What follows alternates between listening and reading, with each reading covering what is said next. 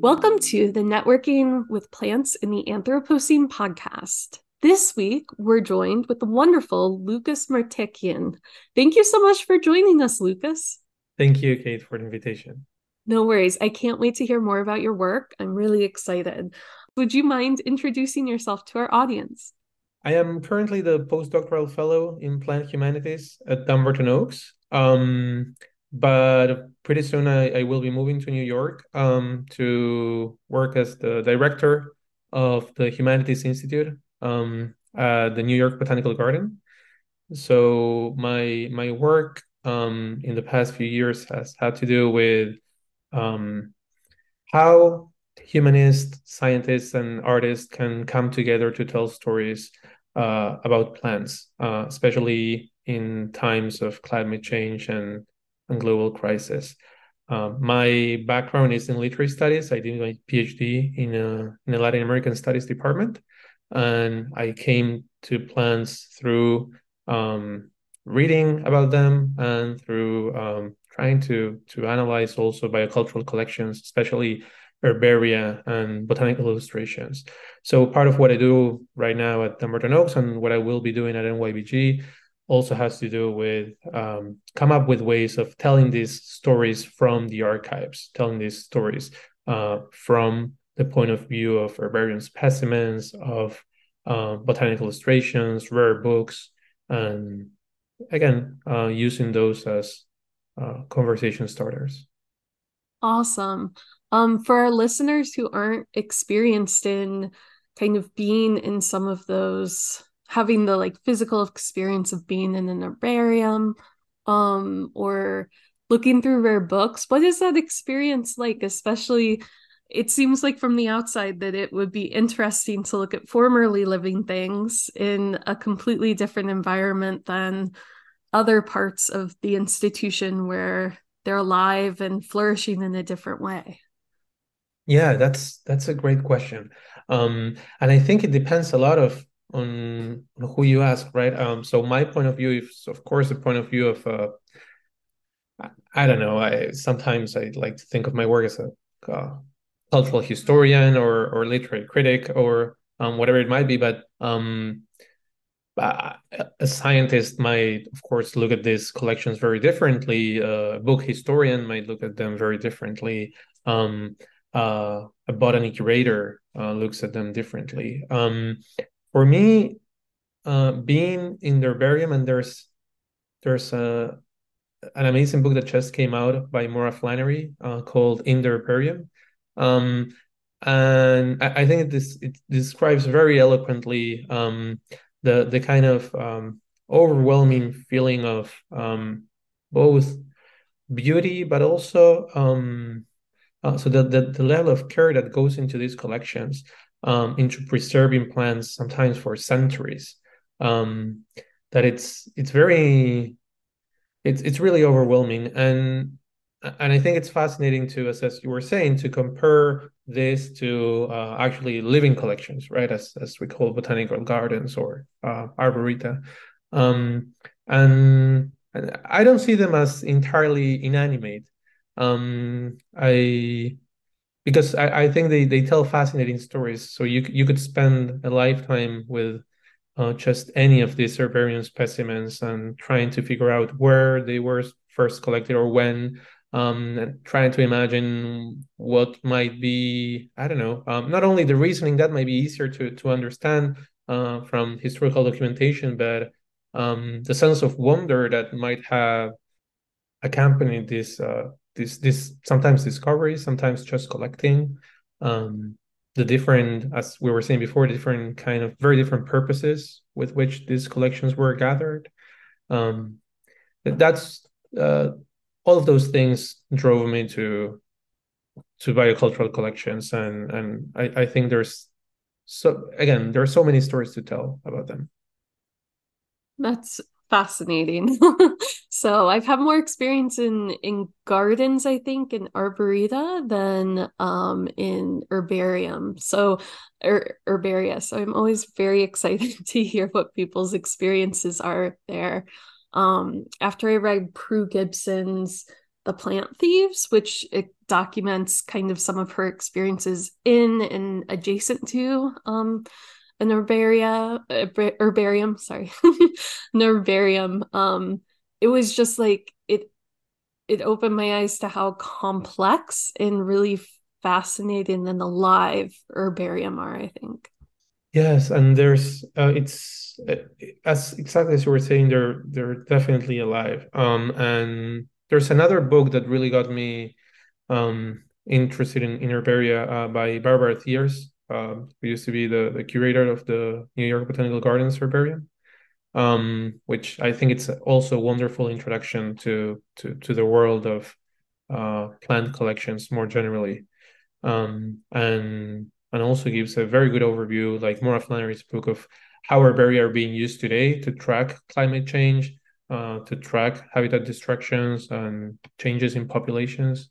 So which is like when herbaria come alive, right? Today in the face of our current crisis. So it's very interesting to see how these specimens might serve very different purposes to those with which they were collected originally. That's also fascinating to me.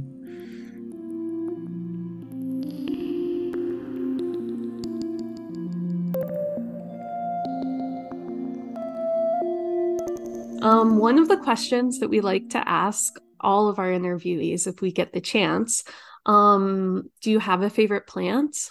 What is it? Well, this is a tricky question for me, because I am a good case of what some people call plant awareness disparity. So the plant that I actually like the most or have spent the most time with is a plant that I didn't grow up with. Wasn't part of my community growing up, but it's rather a plant that I spend a lot of time reading about, and that I've encountered many times in different collections, especially herbaria. It's called commonly called flower of the Andes. Its scientific name is Chukiraga yusie. It's a low shrub native to Ecuador and Peru. It's a plant that I've never seen in the wild. And as I said, I've seen it in collections. That's how I first encountered it, because it was collected in the 19th century by many different explorers that traveled to Latin America, and I was working on their travel narratives. And when I discovered that I could actually, being here in the US doing my PhD work, I could actually see those plants that had been collected 200 years ago.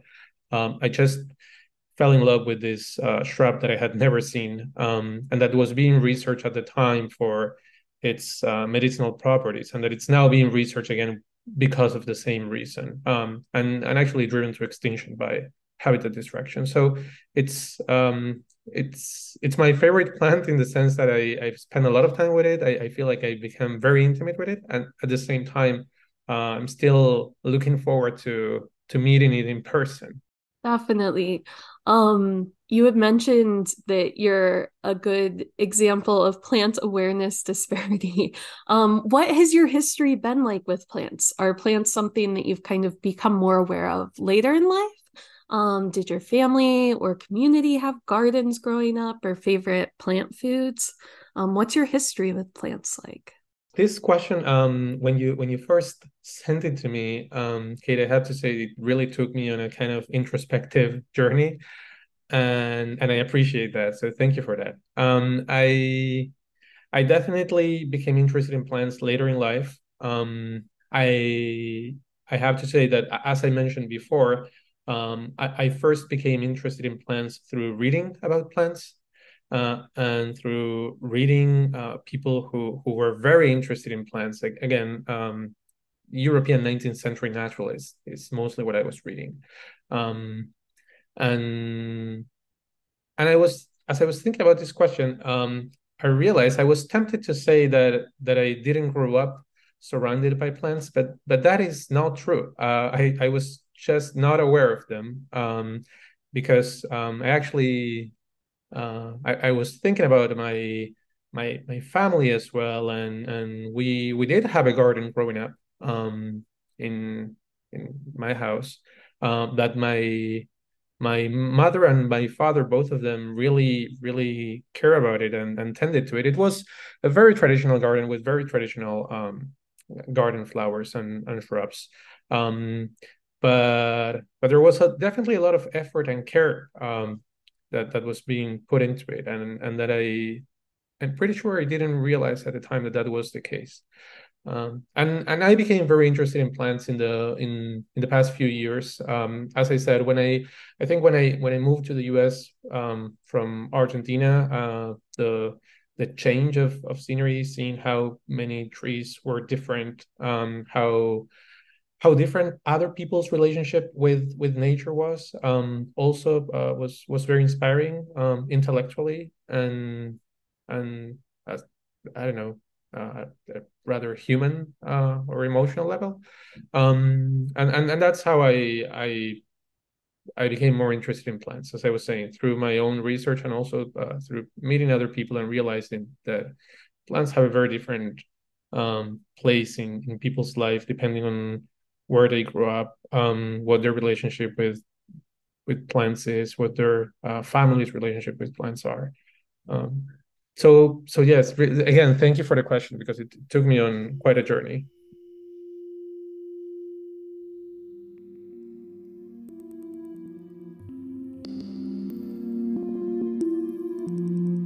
How would you describe the work that you do? And more broadly, but also in particular with plants, what do you do and what do they do?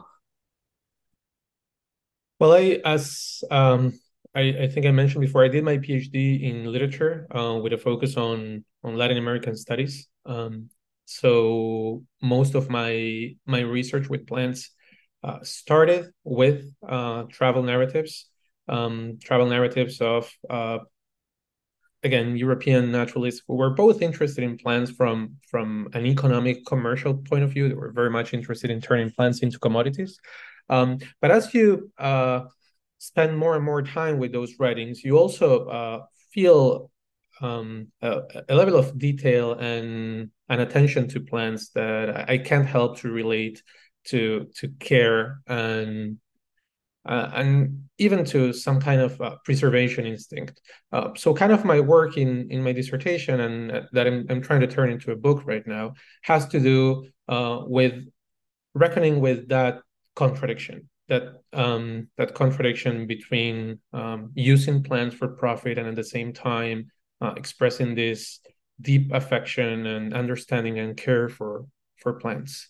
Um, as I also mentioned before, this took me to from writings to biocultural collections. So I'm very much interested in looking at how herbarium collections and botanical illustrations are also engaged in this work of care, while at the same time being part of what has been named colonial botany or economic botany. Um, so that's again a sort of a duality and ambiguity that I try to explore in my work. And more recently, I've been trying to write a second book project. I've just recently embarked on it, which is about the relationship between more contemporary literature and plants. I'm specifically interested in an Argentine writer called Jorge Luis Borges, who has mostly been read um, as a literary philosopher, if you will, mostly engaged with uh, very abstract problems, very say big names like I don't know Schopenhauer and ancient philosophy and so on. Um, but I'm more interested in what role plants play in his writing, which is something that I think hasn't been explored as much. Perhaps because of this plant awareness disparity that we were talking about before, and how it's also present in literary studies. But I also think that's because he's a writer that is very much considered, I don't know, like a world literary writer in conversation with again the great philosophy masters, and plants seem to be somehow um, left out of that conversation. So I'm trying to think through his writing from the point of view of plants. right now. That's fascinating. I know from my experience, definitely plants are not front and center in a lot of the Western philosophical canon, and but they're doing so much work in the background, or even sometimes as like thought experiments. Yeah, can I add something to that? Absolutely. There's you were mentioning thought experiments, and one of the reasons I became interested in this project about Borges and plants um, is that I was rereading for just for pleasure, really, a short story called Funes de Memorias. It's been widely translated into English as much of his work, and it's a short story about a man who has an accident. He falls off a horse. The story is set in a small rural town in Uruguay in the late 19th century, if I'm not mistaken. And he falls off the horse and is left paralyzed. So as he's unable to move and leave his house, he becomes overwhelmingly aware of the world around him, and he gains this kind of perfect sense of perception and memory. So he remembers everything he sees, but not only everything he sees, but everything he touches, everything he smells, everything he feels with his body. And that has usually been read as I don't know. Some people have read this character as a kind of a precursor to computational intelligences or artificial intelligence more recently, as a kind of post-human cyborg. But I'm more interested in, and actually, when you reread the story, you notice that plants are very much there and oftentimes used to kind of render this character's sense of perception and memory intelligible. So the thing about this character is that he, at some point, the narrator says, doesn't only remember every tree in the woods, but also every leaf and every time he saw these leaves and how they've changed over time. And at some point, the character dies because this is just too much, right? It's just too much information, too much to remember, too much to feel. Um, and again, as I was rereading the short story and noticing all these plants here and there that had been sort of forgotten or overlooked by critics, I started thinking about them as a thought experiment in themselves, right? How do plants feel? How do we imagine humans that might be more attuned to the way plants feel than we are? What that looks like? Um, does that look like some kind of prodigy, or does it look like some kind of monstrosity? And how does that make us rethink our own relationship to our environment? So that's how I became interested in this project, and how I think of the work that plants do in my readings today of literature. That's fascinating. It really is so complicated. And that's part of why I love critical plant studies, because there's so much work to do making sense of like the roles that some of these plants have in existing literature and in existing philosophy, but also what work they're doing, what could be possible in what's going on for a plant, if anything's going on for a plant. It's really, I think, a rich area to do study for sure.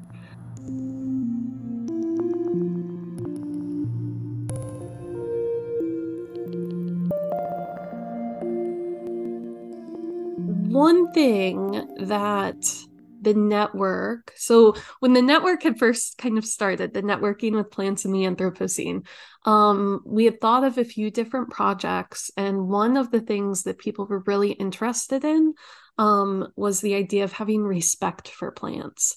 Um, it plays a role in some people's work, not always everyone's work. But I was wondering if respect does come up in your work, and if you have any kind of thoughts on what respect for plants is, or what it looks like, or how it's embodied.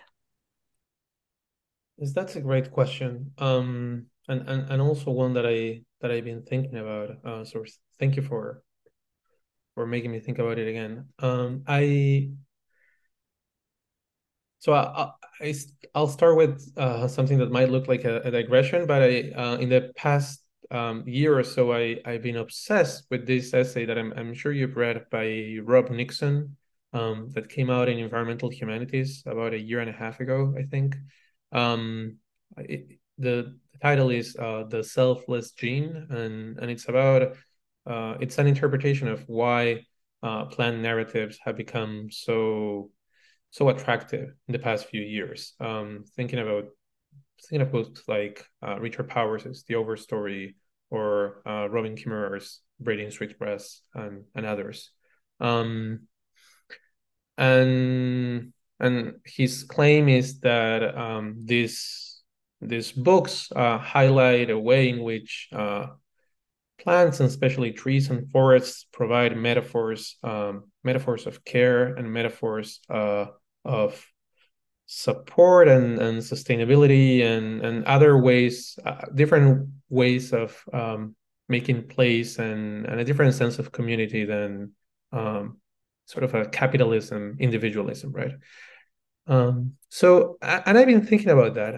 And I've been thinking about whether that's the case for every culture. I've been thinking about whether that's something that happens mostly in the English speaking world, if that's something that also explains why these books are interesting to other people as well. I'm mentioning this because books like The Overstory have been translated into Spanish, but they were nowhere the hits that they were in English. And usually Spanish is kind of like my reference point because I'm well, it's my own culture, I guess. And I'm saying this because I do feel sometimes that respect for plants might look like not asking from plants to be a metaphor for society or to be a metaphor for how we think of ourselves, but rather to remain in the dark somehow, and to remain a mystery and to learn how to engage with that mystery and other forms of life that might not be entirely knowledgeable. And this is not, of course, to say that we as humanists shouldn't be very interested in what science is doing and the very exciting discoveries that are being made in science and plant science particularly.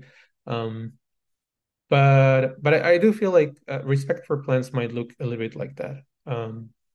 And I ask myself how this this form of respect can be translated into, again, for example, reading practices or collecting practices, or um, how we raise the profile of biocultural collections and how we use them to tell stories of why we should care for plants and why we should respect plants, especially in the Anthropocene and in an era when 40% of plant species are threatened by extinction, right?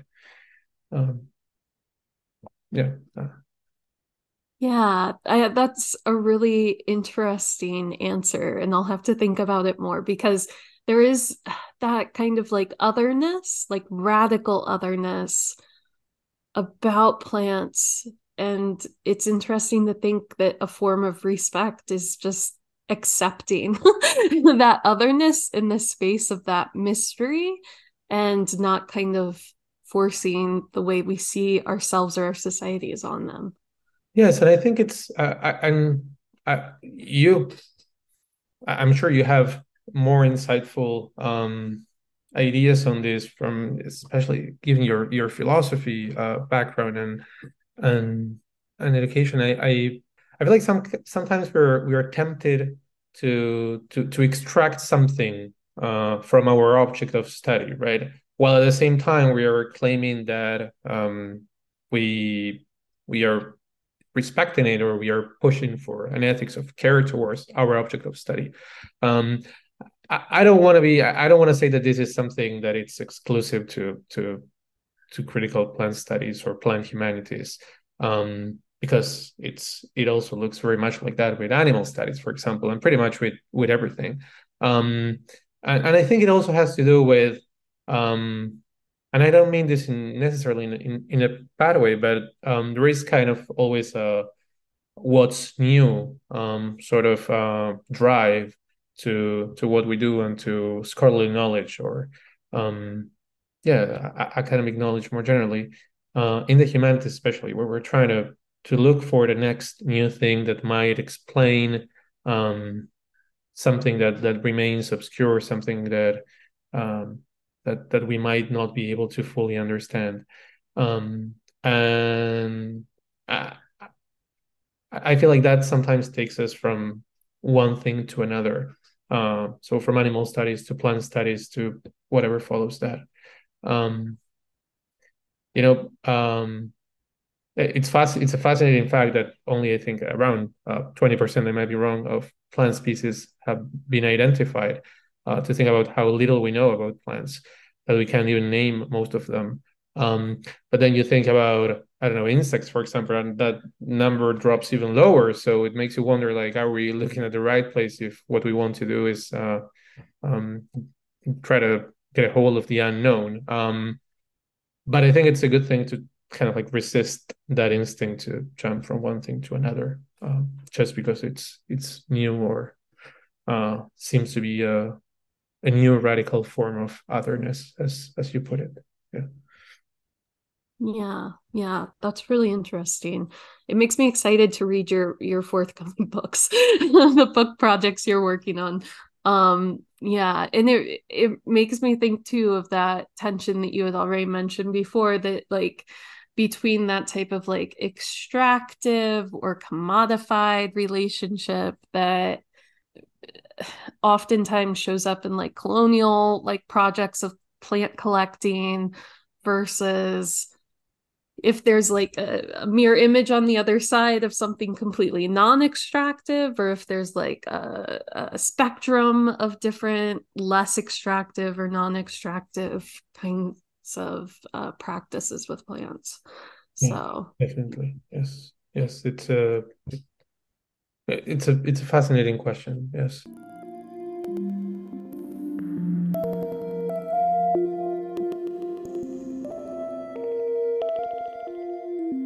when you think about education with plants, both as a researcher and as a teacher now, um, what are some ways that you think researching with plants is really important? Like, are there any specific facets of it that you think could be improved in certain ways, or that you look forward to like changing some of those educational practices, or are there ones that you think work really well that you've seen practiced? That's a great question. I think one of the practices that I've seen that works really well, and it's not always easy. It's always a challenge, from what I've seen, but a fruitful one is the conversation between humanists and scientists. I was lucky enough to be part of the Dumbarton Oaks virtual faculty residency in the last summer. And the cohort included, well, you interviewed John Pitt, who was part of that cohort. And there were also plant scientists and environmental scientists. So that those conversations were really interesting. And as I said, I think it's sometimes a challenge. I've also seen this in conferences and workshops, because there's some translation work that needs to be done, for folks to understand each other and to communicate with each other. Um, but but it also seemed to me that that came very naturally to all of them, and perhaps it's because of, well, they're all people who are very passionate about plants. I'm very much interested in other people's points of views about plants. Um, so that kind of collaboration is something that I'm looking forward to fostering at NYBG, and that I'm looking forward to, well, being part of those conversations also as a student, learning from both humanists and scientists and the conversations that they can have. And artists, of course, and writers who bring a totally different perspective as well. Um, so I'm very much interested in that. That's the kind of intersection that I'm mostly interested in now, especially also for educational environments and also public facing activities. I feel like that's that's a gap that people have been trying to bridge, and I would like to contribute to that. What are some of the public facing things that you're looking forward to doing in your new role? Well, that's also a great question. As you might know, the New York Botanical Garden opened about a year and a half ago. The African American Garden, that it's right next to the Edible Academy, and that was curated by Dr. Jessica Harris. And I'm looking forward to working with her in public programming around the garden. So the first year, the garden's theme was the American South. This year is the Caribbean, and next year is going to be the African diaspora. So I'm looking forward to contributing to that public programming. And we also have a fellowship program.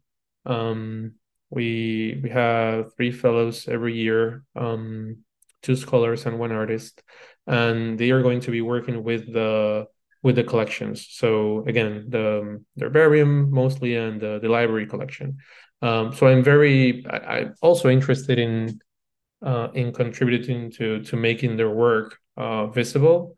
And I think it's going to be very valuable to try to connect their work also to the work the community gardens do in the Bronx. Um, so so that's also something that I'm looking forward to, learning from the community and helping build that connection between uh, the the Bronx Community Gardens and NYBG, which is something that NYBG has been very active about in the past few years. It's always so exciting to me to hear when institutions are reaching out and really connecting with community members and figuring out how best the institutions can help support the lives of community members because I know I've been to different college towns where there's such a big gap between some of those educations of either higher learning or just other types of public or private institutions that are seen as like knowledge makers. And it's really exciting, I think, to see more movement towards kind of community based outreach, but also like, connecting with communities and seeing what they want to be learning or participating in Yeah, with knowledge. yeah, I totally agree, and I should say that again, NYBG has been doing for a long time fantastic work on this, and I have so much to learn from what they've been doing, and it's one of the things that I'm looking forward to the most in my new role, learning from what they've been doing with the Bronx Green Up Initiative, for example. I've met so many wonderful people, um, and again, very much looking forward to contributing in any way I can to keep developing those connections, which are definitely already there.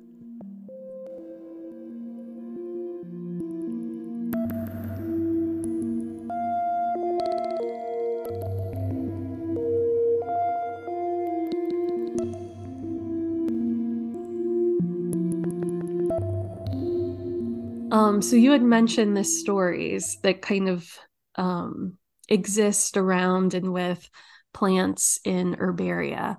Do you have a favorite story that kind of is either on the top of your mind or one that you've returned to over the years in your work with plants in herbaria that kind of sticks out to you that you'd like to share with the audience? Yes, definitely. And this will circle back to the first question you asked me about my favorite plant. I mentioned this um, low shrub, Flor de los Andes or Flower of the Andes in Ecuador and Peru. Um, And one of the chapters in the book project that I'm working on is uh, basically a kind of biography of one specimen of this plant species that was collected by Alexander Humboldt in 1802 in Peru, and first brought with him he brought it with him to the herbarium in Paris, and from there, it traveled to Cambridge, Massachusetts, where it's now. So the story of how it traveled from Europe to the US to me was a fascinating one, and one that I tried to uncover because it wasn't documented when it arrived in the US. So what I try to do with um, well, going through the letters and journals of Asa Gray was to identify that moment in which the plant traveled and trying to understand why it was traveling at that point in time. My claim is that it had to do with the rising U.S. interest in Latin American flora because of political and economic reasons, and also, of course, well, scientific reasons that were very much tied to those political and economic reasons. Um, and the plant then it was supposed to be a type. So when Humboldt first collected it, he thought it was a new species, and then it traveled to Latin America in the 80s to Argentina, and an Argentinian botanist, Cecilia Curra, reclassified it, saying that it was not actually a new species, but a species that had been discovered long before, or named rather, long before Humboldt arrived in South America. Um, that change from type to known type, or rather to a different kind of type, to me is fascinating. The plant, as I mentioned before, is now threatened with extinction because of habitat destruction. Um, it's one of the many plants of the Andes that is endangered. It has an important role to local communities as well. A role that was mostly, I think, overlooked by the kind of work that was being done in the 19th century. Um, and so to me, to see how that plant was turning from a type, so the first of its kind, right, to be named, to a relic today that it's threatened, um, was a fascinating biography that I wasn't expecting when I first encountered this plant. I was only trying to look at plants that had been collected by Humboldt in the 19th century. So to kind of I don't know, dive deep into all of these steps in the plant's biography is I think that the kind of story that you could tell from almost any specimen in a collection. Yeah, that's really interesting. Thank you for sharing it with us. And is there anything else that you'd like to share with the audience that we didn't get a chance to discuss? I just wanted to, it's a kind of a shout out to the Plant Humanities Initiative at Dumbarton Oaks. I know many of the people who listen to the podcast might already be familiar with it, um, but I just like to uh, tell people to go to our website. We also have the Plant Humanities Lab, which is a digital platform that tells cultural histories of plants, kind of the ones that we've been talking about. Um, so plants of histories of how plants have shaped human culture as food, medicine, because of their religious or spiritual value. And I think these are stories that are particularly relevant in the Anthropocene. So, just final recommendation for your listeners to go check it out. Um, Pitch any ideas you might have for narratives that you think we are missing, or that you think we should be paying more attention to. We always welcome suggestions, and hopefully we'll be in touch. Wonderful.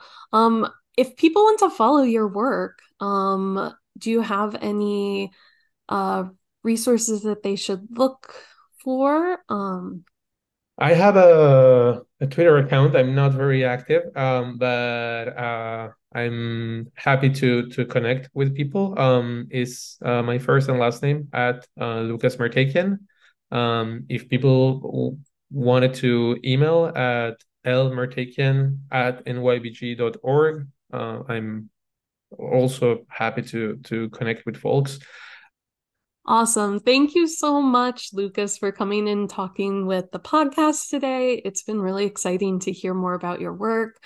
Now I'm really excited for your books. Will hopefully be out in the next few years.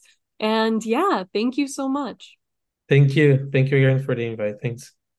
If you're interested in networking with plants in the Anthropocene, please check out our podcast, networkingwithplants.org, or feel free to email us at networkingwithplants@gmail.com. Until next time, take care.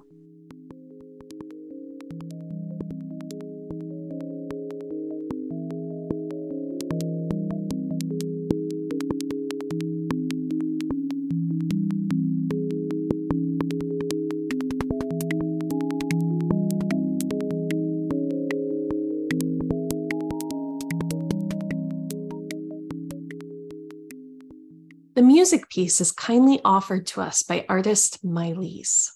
Mylese is a sonic artist, immersive ecology designer, and clean energy ambassador. Merging art and technology, she creates music experiences that express the voices of plants and the other inhabitants of the earth.